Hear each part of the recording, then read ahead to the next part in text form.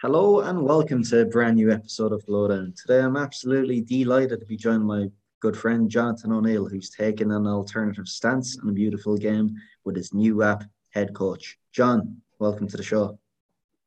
Cheers, Connor, mate. Thanks for having me. It's been a long time coming. Long time coming, plenty of Zooms to get here, but glad we both had the time in our busy schedules to schedule this chat. But anyways, Johnny, I'm sure we both know each other's career journeys inside out by now. But just for everybody listening, could you elaborate a bit more on your own unique footballing journey to date? Yeah, how long have I got? Where do you want me to start? I think there's a limit on the Zoom call, so hopefully no more than a few hours. No worries. Well, you know me, I'm from Belfast. I'm from the same island as yourself, albeit one island. There are much different cultures on them. So I was brought up in North Belfast, which is a bit of a football hotbed. So I was a Cliftonville fan, which is the oldest club in Ireland, oldest stadium in Ireland too. So I've been following them from I was about 6 years of age. That's probably where my passion started for football, with my dad bringing me to the games. And then on top of that, I think around the same time, you would have had Arsene Wenger signed for Arsenal as the manager. So I suppose my teams have always been red, and it's all fused together from there. So that's where my passion for football came from. Started coaching when I was about 20, went back to school, did my BTECs, HNDs, grads, postgrads, all that kind of stuff. I did my postgrad in coaching. While I was doing that, I was working for a football club called St Mary's, which is a grassroots club in Belfast. They're one of the biggest in Ireland. So I worked there for about 7 years. I moved from there once I'd done my B license and went to a club called Knockbreda, where I spent a short period as an under-20s coach. Just around that time, about 6 months in, before I missed my Northern Ireland Cup final with my team, I ended up signing for Vancouver Whitecaps. Went there to work as a provincial academy centre head coach in partnership with Canada Soccer, where we ran their high performance program from U15 to under 18. Spent about a year and a half there. Ended up going with Burnley, their foundation, to be head coach of a Chinese project they had over there. It was their biggest project they had at the time. And unfortunately, with COVID, everything went to dust pretty early. Released from the contract. And then since then, I've been a bit of a football nomad. So yeah, that's pretty much my journey in football now. It's been a lot of leaps and bounds and forward steps and backward steps, but it's certainly been a drama, to say the least. Yeah, it's really interesting. Just fascinating the level of detail and insight down to your own unique your own unique journey, Johnny. I suppose Arsenal and Cliftonville being one unique mixture, but another unique mixture, would be the role of emotional intelligence within football, and that's what I know you're doing currently at this moment with your new app, Head Coach. I mean, could you just describe succinctly for us all listening? I mean, what exactly is EI and how does it affect performance on the field? Funny thing, mate, because the thing about emotional intelligence is it's interpreted many ways. There's multiple models for it. There's been a lot of research put into it the past 20 years, but to put it maybe very simply, emotional intelligence is the ability to recognize your emotions, how they impact you, how they impact your performance, whatever that may be, whether it's at home, in the workplace, coaching, and how it affects others around you. And then how you can potentially recognize other people's emotions and how can we manage that relationship. And it's funny because they say that, but there's been a lot of interest in research recently. One of the research things I looked at was a girl called Lisa Feldman Barrett, where she's a neuroscientist, and she says that humans more or less overestimate their ability to understand and recognize emotions in other people. So I suppose for the sake of our argument, for our conversation, we'll speak about understanding your own emotions, how it impacts your performance. And if you want to go into a bit of a rabbit hole with the other side, then we could do that too. So yeah, that's the way I would look at it. Very interesting. And I suppose with the latest research that's coming out on EI, John, I mean, would you take from that we ourselves as coaches need to become more emotionally intelligent? Or would you argue for the fact that there should be an individual separate coach, like much akin to what we're seeing now in football with set pieces coach, mental coaching and whatnot? I mean, should there be separate emotionally intelligent coaches for the players? I mean, when we speak about mental and we spoke about emotional intelligence and psychological and all that, I'm all for a multidisciplinary team. I still think that the coach has to embody and know thing or two about each of these things and also put it into practice. So there's certainly something to that. The reason that I like the emotional intelligence model is because there's a million psychological models out there. But for me as a coach, it kind of covers everything, because the model that I use, it instills confidence and adaptability and empathy if you're a coach, and competitive drive if you're a player. So yeah, for me, I think that it's key for a coach to have emotional intelligence. And if he doesn't, he's going to have someone really close to him who's able to understand him and convey his message. Because if you think about intelligence itself, it's probably the ability to recognize patterns, and it's probably linked to your football understanding and competency. But you can be the smartest coach in the world and have the deepest understanding of the game. But if you don't connect with your player, you're never going to impact them. So if you don't have the ability to create a relationship, then you're never going to get it across to the player. So I think there's something about football ability, football competency in relation to understanding tactics, game insight, execution, periodization, all that kind of stuff. But also, how do you bring it across? And not just in your session design. How do you speak to people? How do you manage people? How do you manage yourself? Like, speaking about EI in isolation, it's completely logical, right? How we react as humans to each other and whatnot, how we speak to others, how we see ourselves in front of others. But when we look at EI within football, it sends a shiver down many a spine. And I suppose you yourself taking the football coach route in your journey to date and doing the EI stuff now on the side, Johnny, there must be some, formative experiences you've had in your youth, I suppose, growing up, or in your earlier coaching days, that has, I suppose, focused your energy or allowed you to channel your energy looking more at the EI side. Would I be correct in saying? Yeah, 100%, mate. There's certainly a cultural element to it. It's funny because we spoke about this before, and these things are really common sense. And I could swear when I was in China and I was trying to translate emotional intelligence into Chinese, the direct translation was common sense, something along those lines. But as we spoke about before, like, common sense isn't too common. And when you add all the variables into life and how difficult it might be for someone to manage themselves, especially if you spend most of your life like not conscious of what you're doing, particularly if you haven't developed those kind of skills and your self-awareness, then it's going to have a big impact. And whether you know it or not, it's going to happen. It's probably much more dangerous, if that's the word, for you to not know than to know, Football, it's still a place where, how is common sense or EI evaluated on the coaching course? Last time I checked, there's no certificates handed out for either. Yeah, I mean, it's funny because the way I look at it, one of the most important parts of emotional intelligence is probably how you project yourself and how you speak to people. But one thing that I was always lucky with my coach educators when I was going through my licenses, or right up to A licenses, you're projecting your coaching voice. So how you project yourself is going to rub off on others, and that's a big part of it. And just to go back to what you were saying about the cultural piece, it's funny because I think it was when I was doing my postgraduate in England in around 2015-16, I was speaking to another guy from Belfast called Paul McVeigh. Paul played for Tottenham Hotspur, for Norwich. He was an academy performance psychologist for Crystal Palace. And on the phone one day to him, he asked me the question. He's from Belfast. And so obviously there's certainly something to the culture. He asked me, did I know what emotional intelligence was? To which I said no. And then there was another funny piece where I was literally just about to step into the module on it in my university course.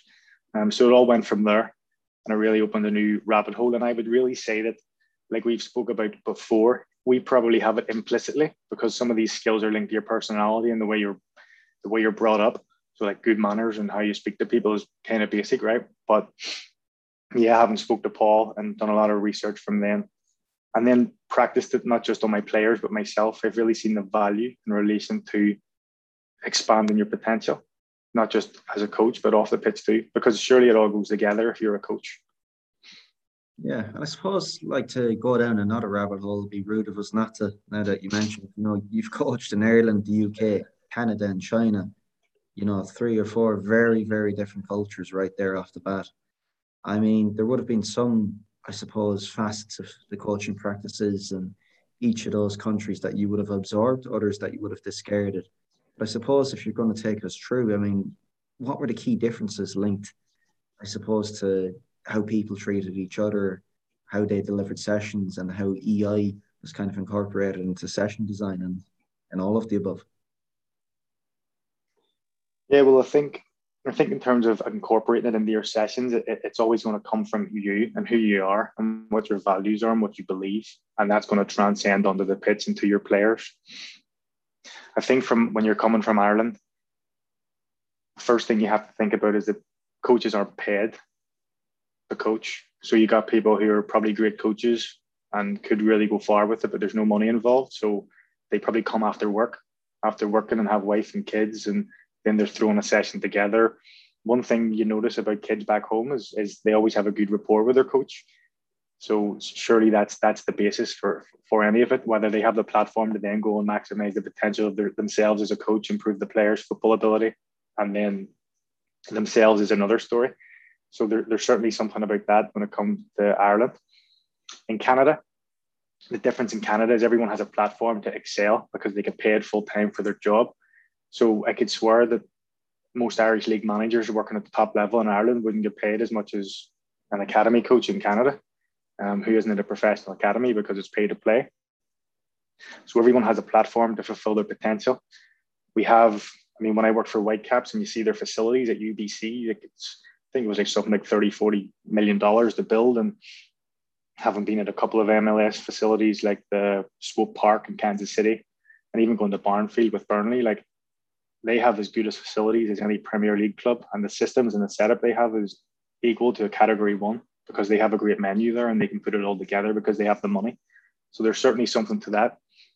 And then I would say that there's a different kind of resilience with a Canadian player due to that. You know, it's as opposed to a platform they've had is different. Session design is very interesting in Canada, as you know from listening to John Herdman. He's done a great job over there in terms of their coach education department. So I certainly took a lot of stuff from there. And in terms of tactical understanding and game analysis, I learned a lot from some top coaches in Canada, probably more than I've learned anywhere else. In the UK, probably similar to Ireland, but then there's a feel of things different. This is where football's from, and there's the home of it. I think sometimes coaches can get a little bit lazy though, because they think I'm from here, so I know everything about football. Having been to Canada and met some coaches there better than I've seen elsewhere in the world. That's certainly not true. So that's a shout out to the Canadian coaches more than anything and their coach education system. I do know that they speak about transformational coaching and leadership, which would be tightly aligned to emotional intelligence. So there's certainly something to that in Canada. When it comes to China, coaches are very, very different. And I know you're going to speak about a quote later from Wenger, but they're obsessed with isolated technique because their culture is very pointing the finger, do what I say. There's a lot of that. But the thing is, from what I've seen, the coaches were still loved by the players and the players still loved their coach. So it's just interesting how the cultural part might change what you might frame EI as in that place.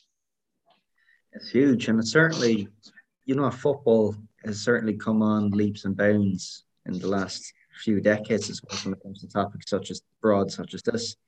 Recently, Simon Cooper obviously has penned a fantastic book on the inside of Barcelona. And in the audiobook I'm listening to at the moment, for some reason, Ruud Gullit was brought up. But anyhow, Ruud Gullit was asked by Simon Cooper about the differences between players in Holland, Italy, and England, the three nations where he played as a player.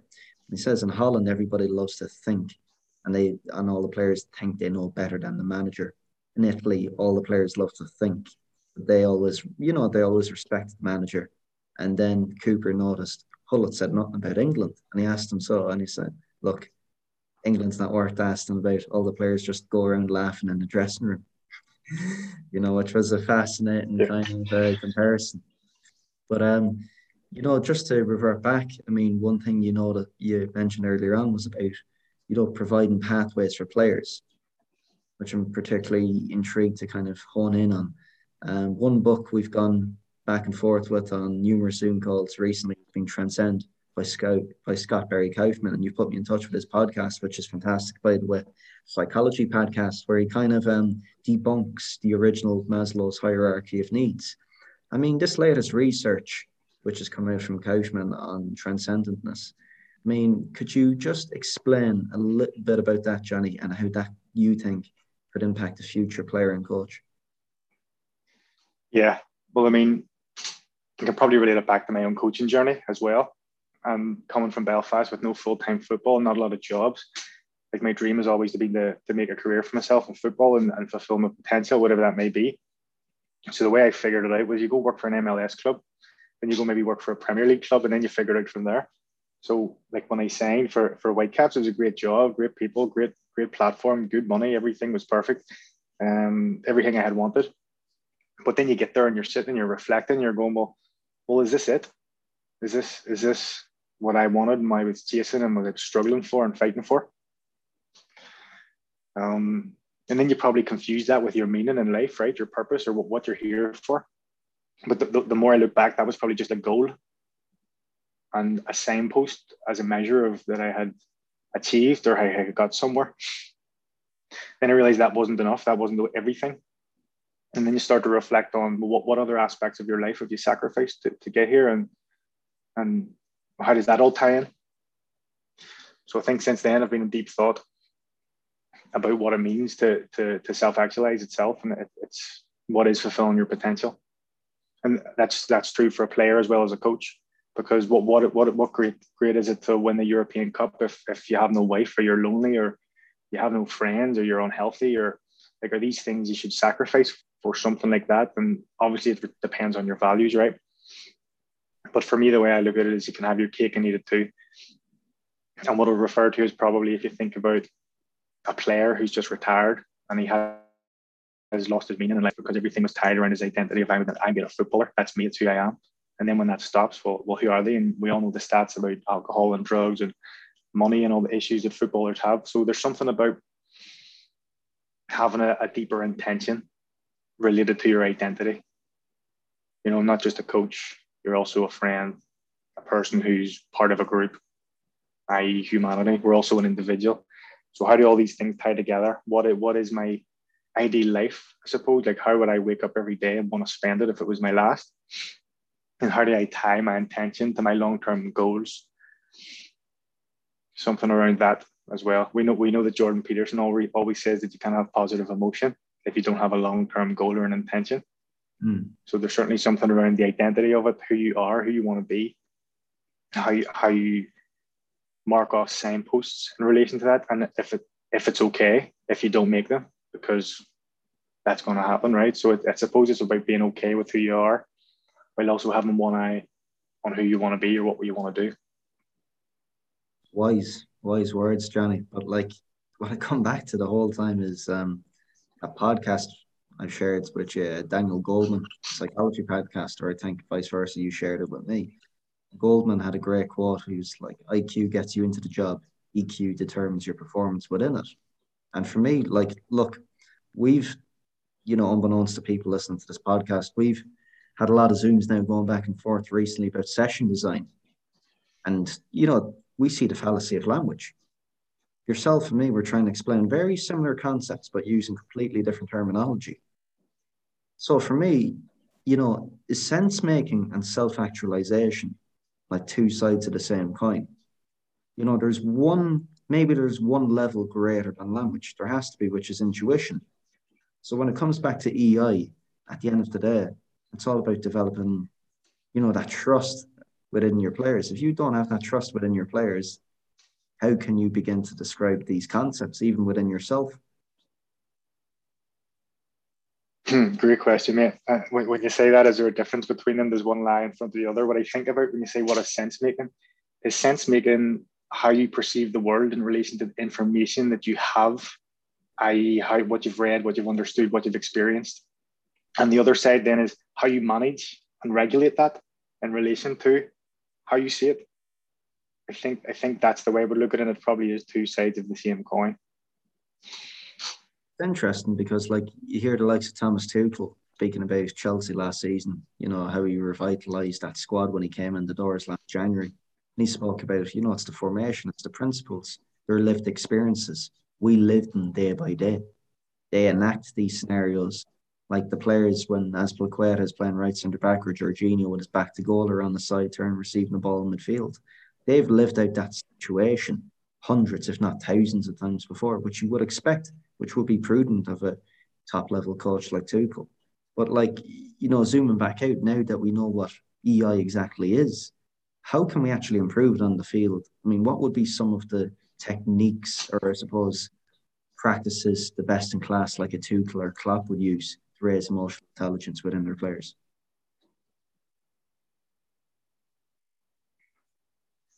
I think it goes back to what you said about language and the language that we use, because language regulates other people as well. The language that you use is regulating other people, affects how they feel. And how you feel regulates, impacts, the language that you use. So like for Tuchel to come in a short period of time and win a European Cup, obviously there's a million variables and luck, et cetera, but he didn't have a million years to fit his game model in. And a game model for a level of coach like that will probably take a year, maybe two to implement. If you look at Nagelsmann now, the Bayern team compared to his team the year before, like the complexity isn't there, but the basic principles are there. Maybe there's something to do with, and I'm just speculating, the way Frank Lampard, an ex-professional player, who thinks because he's played, he knows everything or knows how to talk to people, or this is how it was done. Maybe there's a bit of a different way than someone like Tuchel, who's an experienced coach who's had to manage himself and top level players from a hierarchical position. I suppose even if you would look at it like that, maybe he doesn't. Maybe that was Frank Lampard's issue. So yeah, there's certainly something along those lines to it. Interesting, because there's obviously been those before Tuchel as well. Tuchel hasn't just done this overnight. He's learned from the greats. He's had case studies there before him.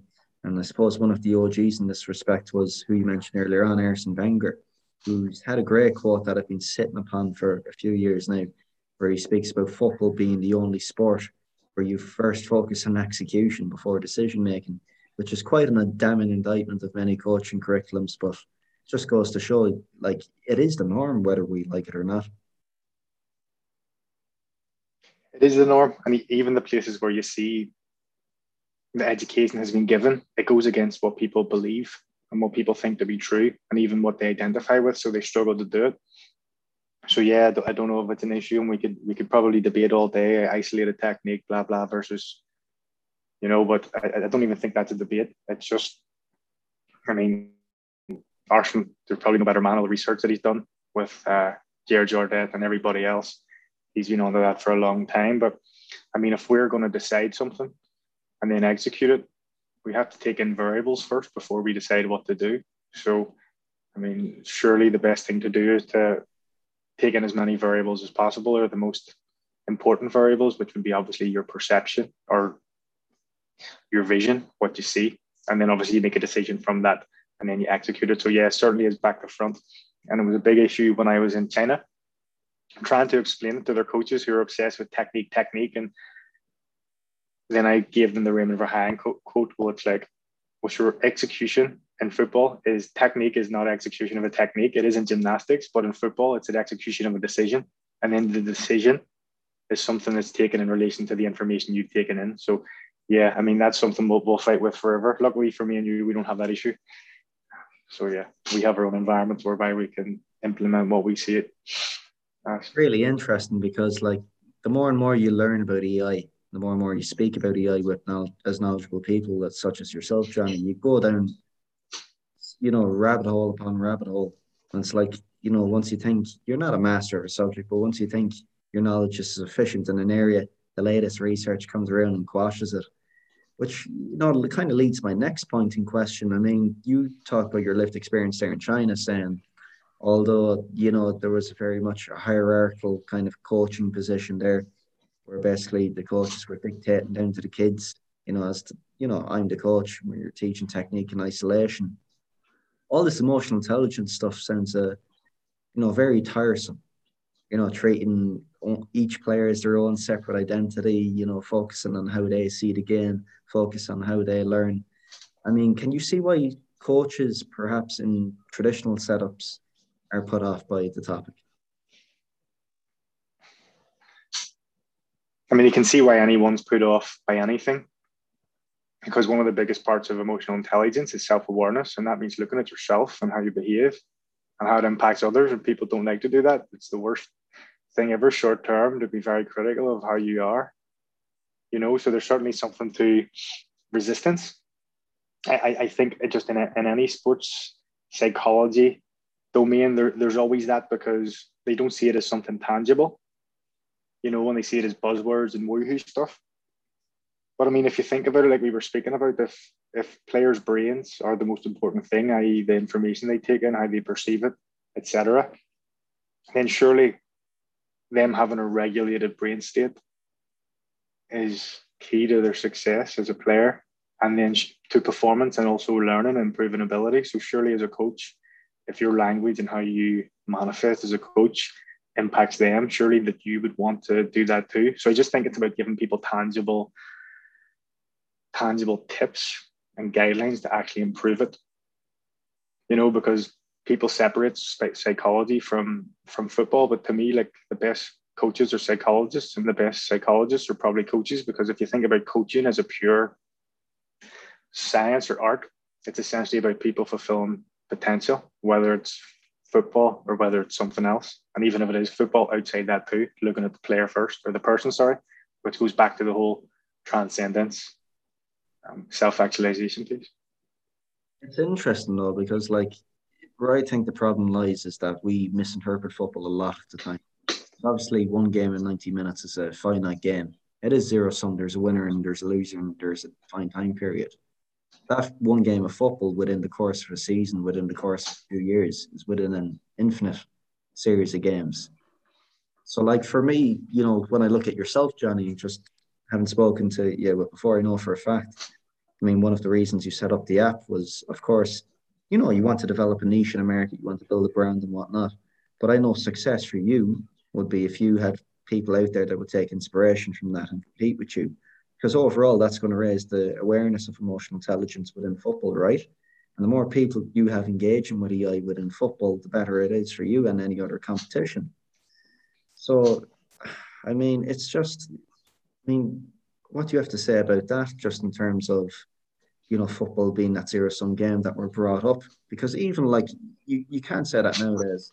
As a player, perhaps, you have a 15, 20-year career at best when you're a professional. But that coach, you've been coaching for the past 10, 11 years. And I hope, and I know you do, you have hopes and aspirations to coach for the next, 20 or 30 plus. So for you, football is very much an infinite game. It doesn't stop, mate. There's no finish line. There's no end. The game is only a piece of a puzzle, right? So I'm always thinking about, how do I maximize my potential? How do I make sure I'm in the best shape mentally, physically, for the players, so that I can, when I'm learning and improving as well as a coach, that I can give it to them. So I think it all goes together. And I think that's where I'm lucky, because it's tied to my life intentions, what I want to do with life. If I want to be the best coach, then I got to be a better person. If I want to be a better person, then I better get a good enough sleep. I better reflect. I better be grateful every morning when I wake up. So then when I go and speak to people, I'm not bringing them down. We've all had it. We've all been in environments where coaches, like, emotion is contagious.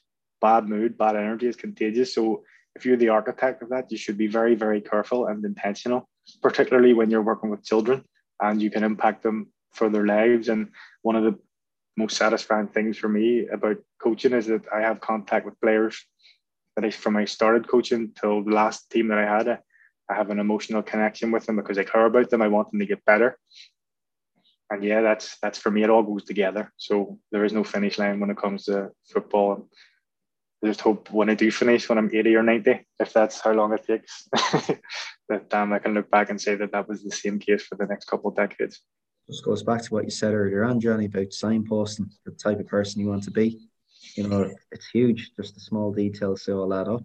But I suppose, like we've spoken upon on this podcast and dissected, some of the best and worst case examples you've come across in practice. But at the very top of the game right now, I suppose, who are the best emotionally intelligent coaches that you see out there at the moment?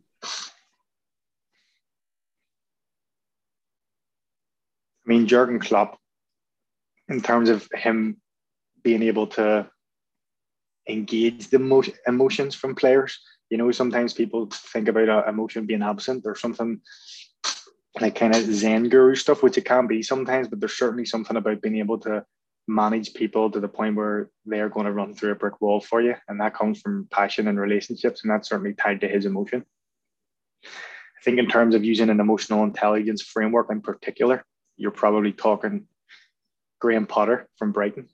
I know that he did a university degree with some kind of particular in emotional intelligence. I know that he did have a very successful career in Scandinavia with it. And I am sure that he has taken that to Brighton, and it's probably like a values driven approach with principles. And I do know that their performance and well-being department has merged, which is something that I look at my own like definition of performance as. You can't define it as separately from well-being.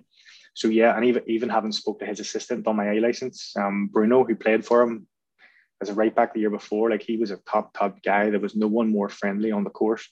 You see a lot of people who give it big time, and it's probably the I'm okay, you're not okay frame.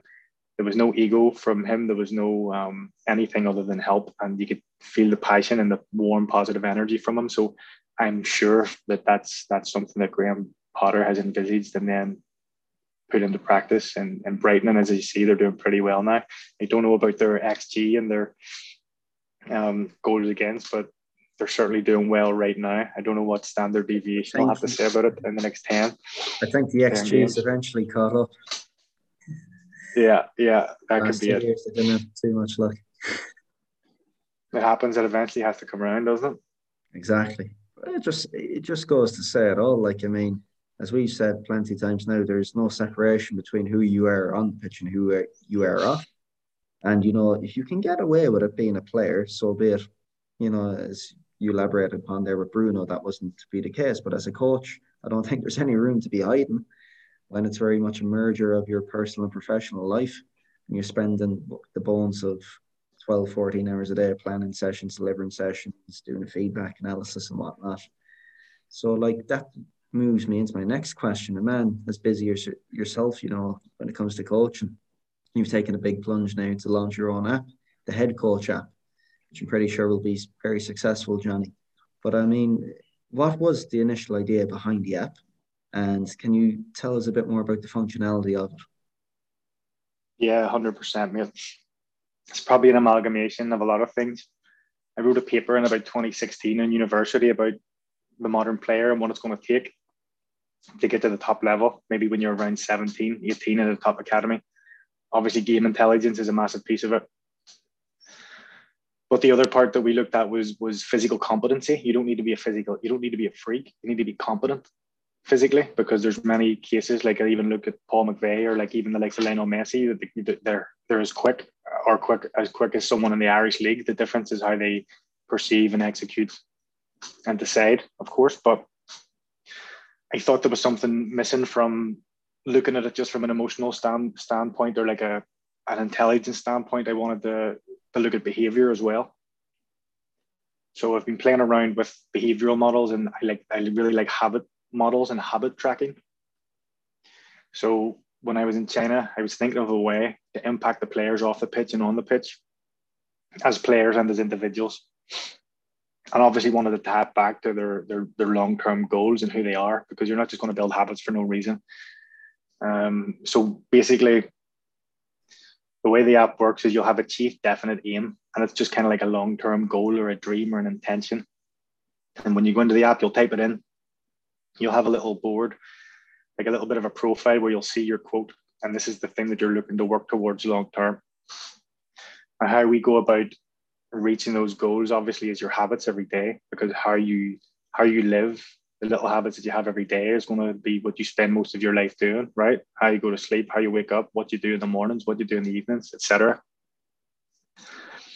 So I thought a good way to implement an emotional intelligence framework to the players was to be as one of the habits to deliver mental skills such as confidence, resilience, flexibility, those kind of things.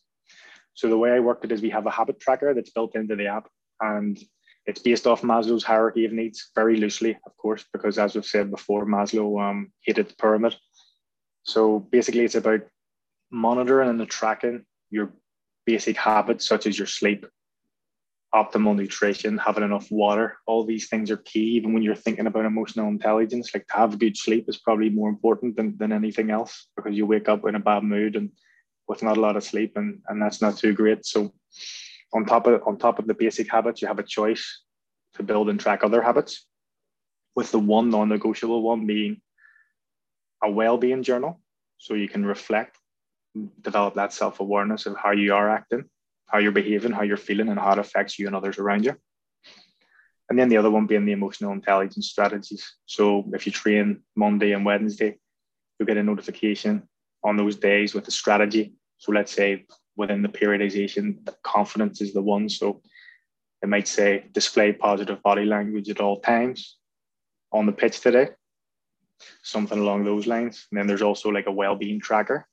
And obviously well-being is very ambiguous. It's very hard to define and even measure and monitor well-being. But what we believe is that people should take control of their own well-being and their own performance and their own personal development. So it's just a way for you to measure and monitor your well-being, as well as build and track good habits, and then build that emotional intelligence, those mental skills required for life and for the pitch. There you go, everyone. First, we've had the theory from Johnny, now we've had the practice of how it works. Sounds absolutely fascinating, to be honest. Can't wait to get my hands on it once it's out there in the App Store now, John. But I mean, I know there's, between us anyways, there's good news in the horizon for yourself. But I suppose you know where I'm going with my next question. I mean, what does the future hold for yourself in a coaching capacity? Do you want my dream or my long-term goals or my short-term goals? Because I know we spoke a lot recently about having a plan. Yeah, well, I mean, look, I had a 10-year plan up until last year. It's funny because some of those signposts are cool because you can obviously want to work at a top level, fulfill your potential, whatever that means. But then what are the tangible goals and signposts to get you there? So I have one more assessment for my A license. What I would love to do after would be get on to my pro license. But to do that, I should be working in a particular environment. So I suppose it would be about being in an environment like that. Short term, I'm not too sure, not too worried, because what I know from the past couple of years, having plans, everyone has a plan until they get punched in the face, as Mike Tyson said. So even before COVID happened, the reason I had left Canada was because I had visa issues. So I jumped over to China with Burnley, thought that was sorted. And then COVID happens. So luckily I was prepared for that 6 months in advance from the setback I had before that. So right now I'm just waiting for an opportunity where I can work in a good environment with good people, where I'll be challenged and stretched. So I'm hoping that something comes up soon. But before that, we have the app launching before Christmas. I think we're 2 weeks away, 3 weeks from the beta stage. We'll do a 6-week test with a club, a professional academy. And then after that, we'll launch it.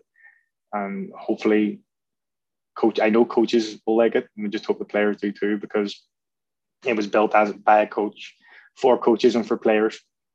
So the coaches who maybe are a bit hesitant or don't have the time to spend developing those skills or developing the structures without interfering in their practice, the kids can have this little app.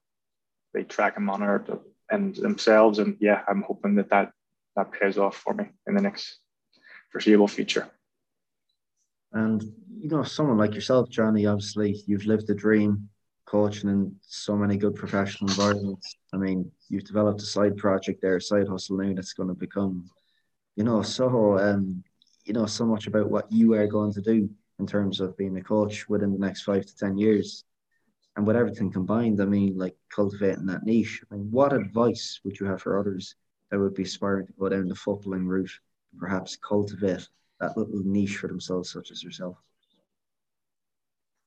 Number one would be believe in yourself, no matter what it is you want to do, no matter how crazy you think it might be, because there will always be people who try and put you down, or whatever you want to call it.